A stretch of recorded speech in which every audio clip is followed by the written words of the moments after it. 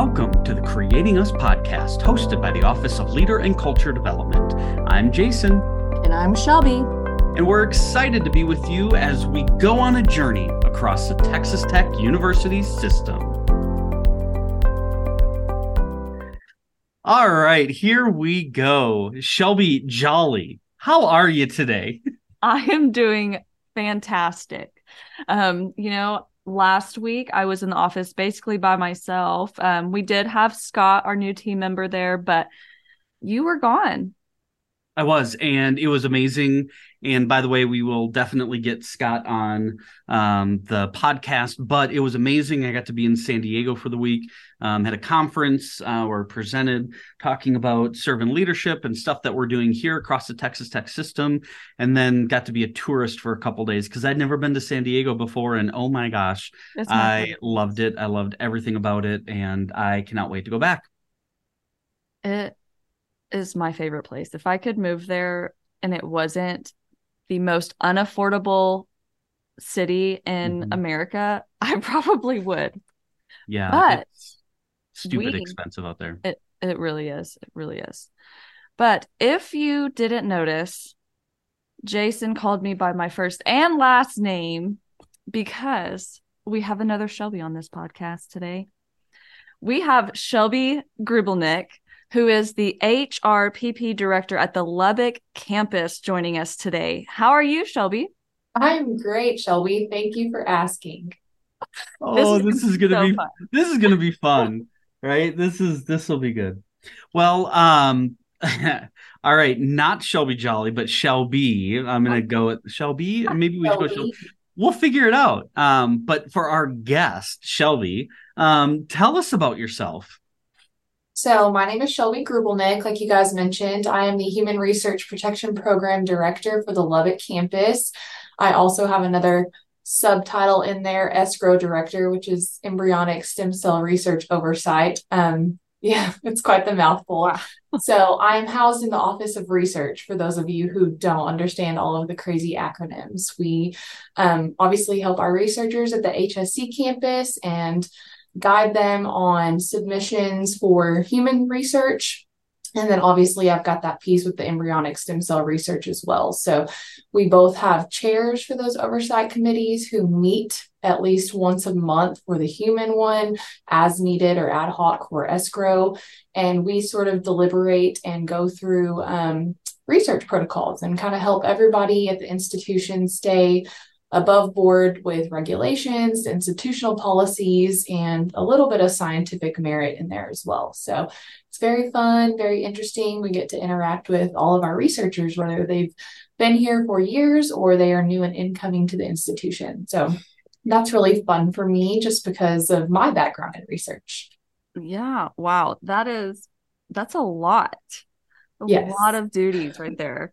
And I know you are at the Lubbock campus, and I don't even know how many campuses for the HSC, like 4, 5. Yes. Right. Do y'all do work together? Do y'all collaborate together? Yes, and that's a great question. So Leslyn Boyles is the HRPP Director in Amarillo campus. Our satellite campuses, so Amarillo, Odessa, Permian Basin, Dallas, Abilene.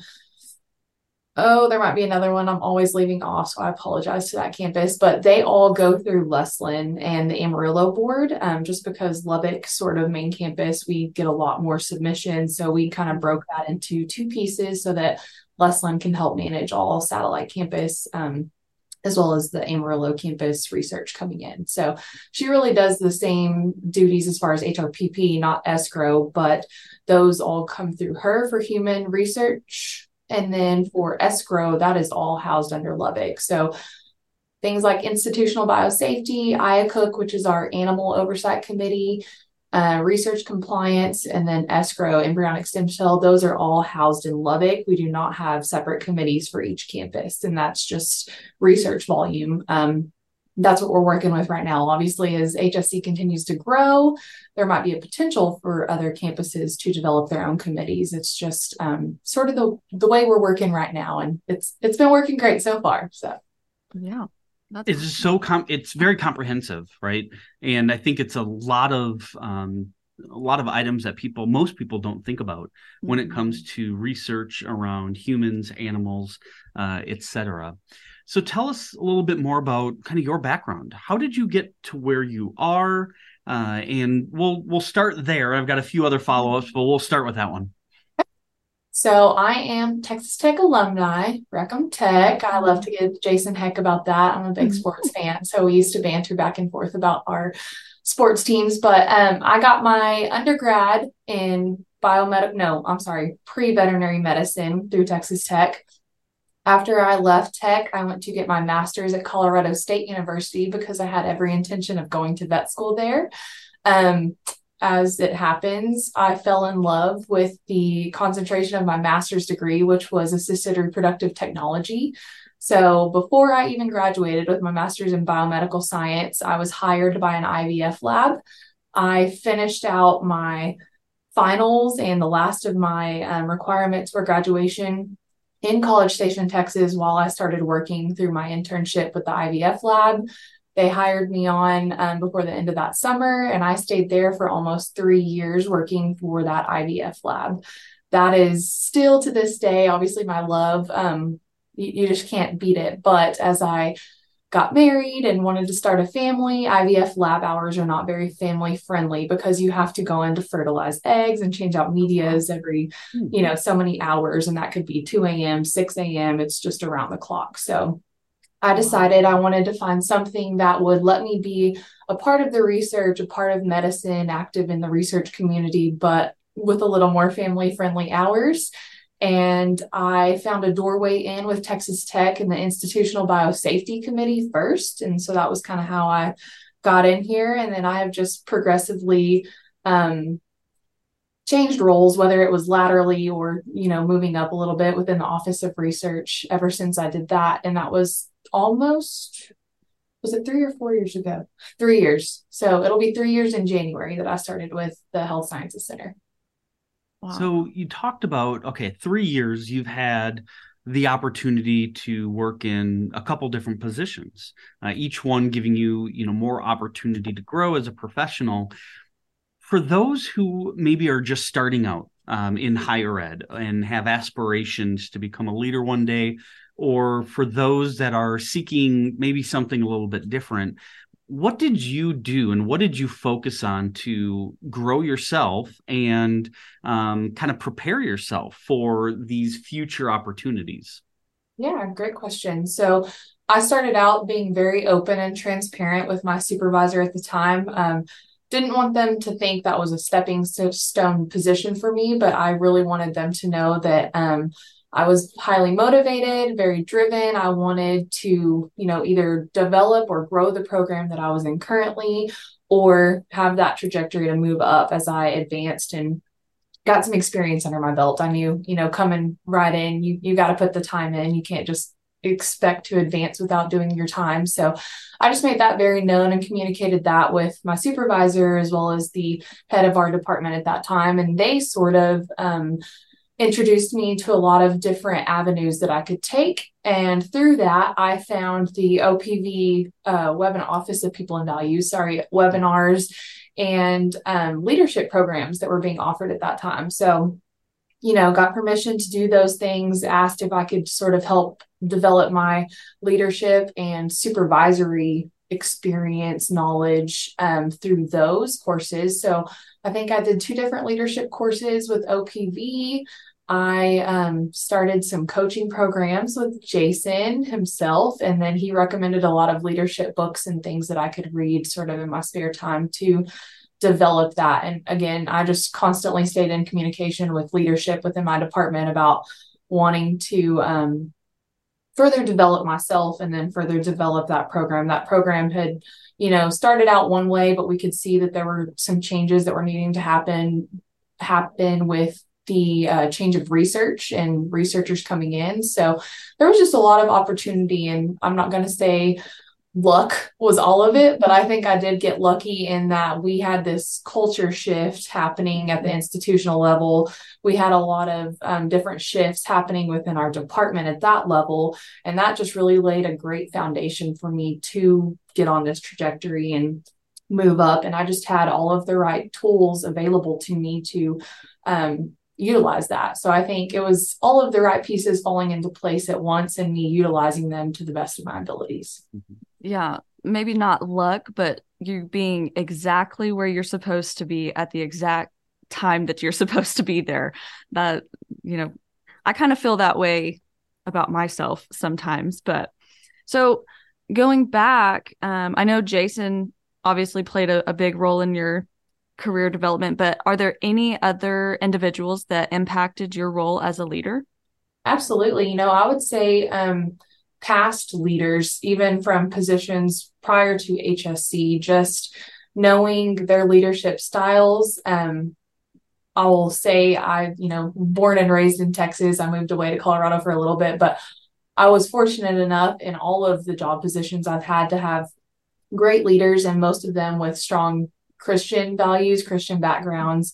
And that really helped develop me as a leader. And for the ones that weren't necessarily great, I was able to learn from their mistakes and take what I wanted from that so that I didn't make those mistakes moving forward. And as a supervisor now, I will say, as great as the leadership books and the coaching with Jason and all of the OPV webinars are, some of the biggest things that stick out to me as a leader are things that I don't want to do based on what I experienced with those bad leaders. So all of that has really just played a huge role in my leadership development. Yeah. And then also, something you said was the culture shift happening at HSC. How do you utilize that culture shift and the values at HSC to kind of lead your team? I think something that sticks out in my head a lot is we did a lot of webinars when I was first coming in revolving around leading up.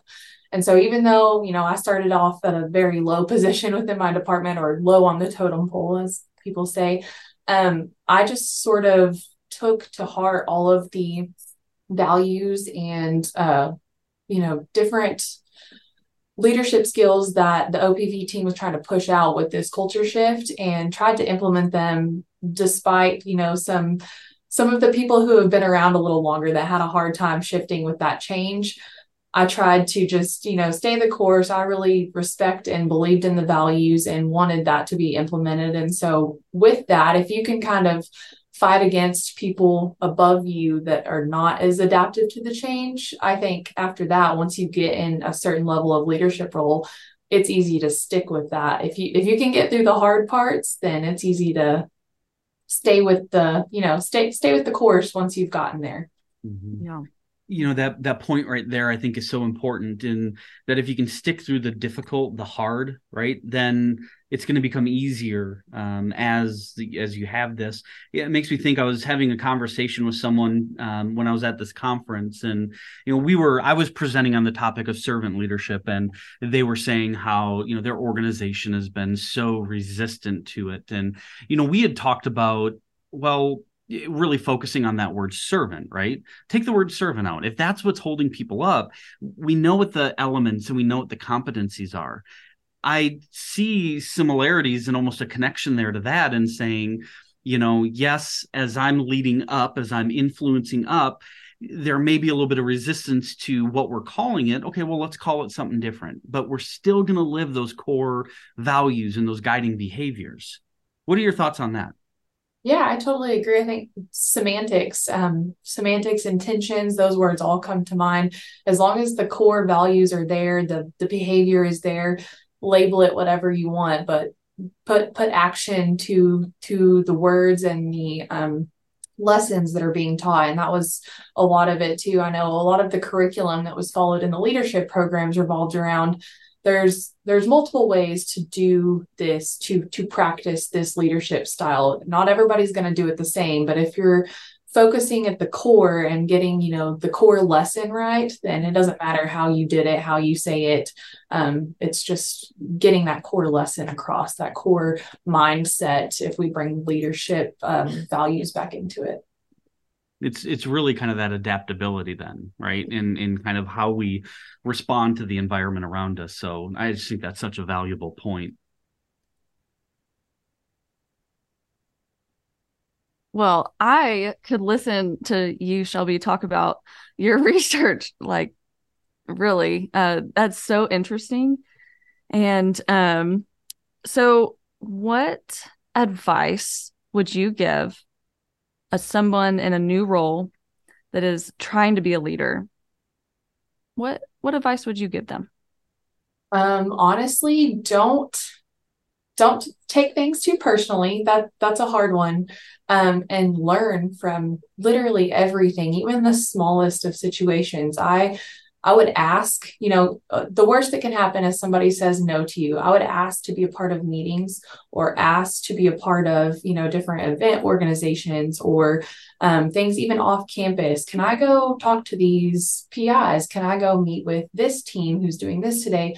Just because there's an opportunity in all of that. And the worst somebody can say is no, like I said. So put yourself out there, reach out to different people. Like even Jason, when I first got started, I asked him to hook me up with somebody higher in the Office of Research that wasn't necessarily relative to my position. I had never even met this person and they were in the same department as me, but he set up a conversation, a meeting with this person just so that other potential opportunities were there. We ended up talking and I got to serve on a subcommittee with that person that was revolving around another project that kind of had relative experience to my IVF background. And so that was another cool opportunity that really got some networking out there for me, a networking opportunity. And now I'm housed a couple offices down from that person and they are still obviously high up in the Office of Research, but that foot in the door helped develop a relationship that led to other networking opportunities. So don't be afraid to ask, put yourself out there. Really know that if you're living in the hard times, like there's going to be hard times, but you can do things to turn it around. And that's so situational. It depends on the situation. But like me reaching out to Jason for that coaching, that really got me through some hard times where I felt like I was stagnant. I wasn't going to have the opportunity to move up as soon as I thought I could. And I stayed the course. I toughed it out. And 3 years, I mean, it felt like a long time when I was living it, but that is nothing. 3 years is nothing in real time whenever I'm looking at how many advancement opportunities I've had in that 3 years. Yeah. Listening to you about pushing yourself more, going out there more, it reminds me of, I started the book called The Success Factor, and it said, people normally give about 95%. And so if you're one of those people that gives that extra 5% to get to 100, you're going to be noticed. And so I feel like that's you. Oh, I don't think that's a compliment. That's, we talked a lot about work-life balance, and I felt like, how can you give 100% in both professional and personal? I recently had twins, and I also already have a 4-year-old. So that was all happening with these promotions and these challenges that we're facing at work, just with some big projects we had. And I'm going, I am not a half-hearted person. I have to give 110% in everything I do, or I feel like I'm failing. And some people are like, well, you got to give yourself a break. You can't give 110% here and 110% there because you're going to just burn out. Yeah. I've not gotten there yet. I'm not burned out yet, but if I'm doing something half-heartedly, I feel like I am failing. So, and I know that's so cheesy to say, and everybody's like, oh gosh, but it's a feeling I get when I know I'm not giving 110%. I'm like, okay, what can I do to shift this and get back to where I need to be? Because I don't want to be putting out half-hearted work and serving people half-heartedly in my role anyways, professionally or personally. Yeah. I mean, this is what we talk about, when we say, and people will ask these questions, how do I move forward? And that could be, when we talk about moving forward, that could be a lot of different things. For some people, it is, they want more responsibility. They want a higher level position, but others, they want to be able to grow in their position. And so I think everything you just said there, I mean, what a perfect example. And I think it's something that we can all look to say, hey, you were able to do this. And, one of and being a mom, doing this while being a mom, my goodness, the extra challenges that go with that. So as we wrap up our time together, what final piece of advice? And I want to narrow this down. I want to talk about that work-life balance, because my goodness, having twins myself, I know how challenging that can be. How did you keep that passion? How did you keep that motivation while you were balancing being a mom and being a wife, and then also, you're fulfilling your career aspirations? Well, I'm going to give credit where credit is due, because I could not be serving at 110% if I didn't have a team of wonderful people around me and above me. My boss, my supervisor, Dr. Sorensen, has been extremely supportive, and she has contributed to my growth in such a way that I don't even think I can put it into words. So she's a mom herself. She is an attorney. She also has her PhD. She is somebody to look up to and aspire to. And that's not me boosting her up. She really just has been able to take what I've told her and know what I want to do growth-wise in my profession and personally, really. And she's been able to sort of serve and cater to that in a way that she knows will continue to challenge me, will continue to grow the Office of Research, grow the HRPP program.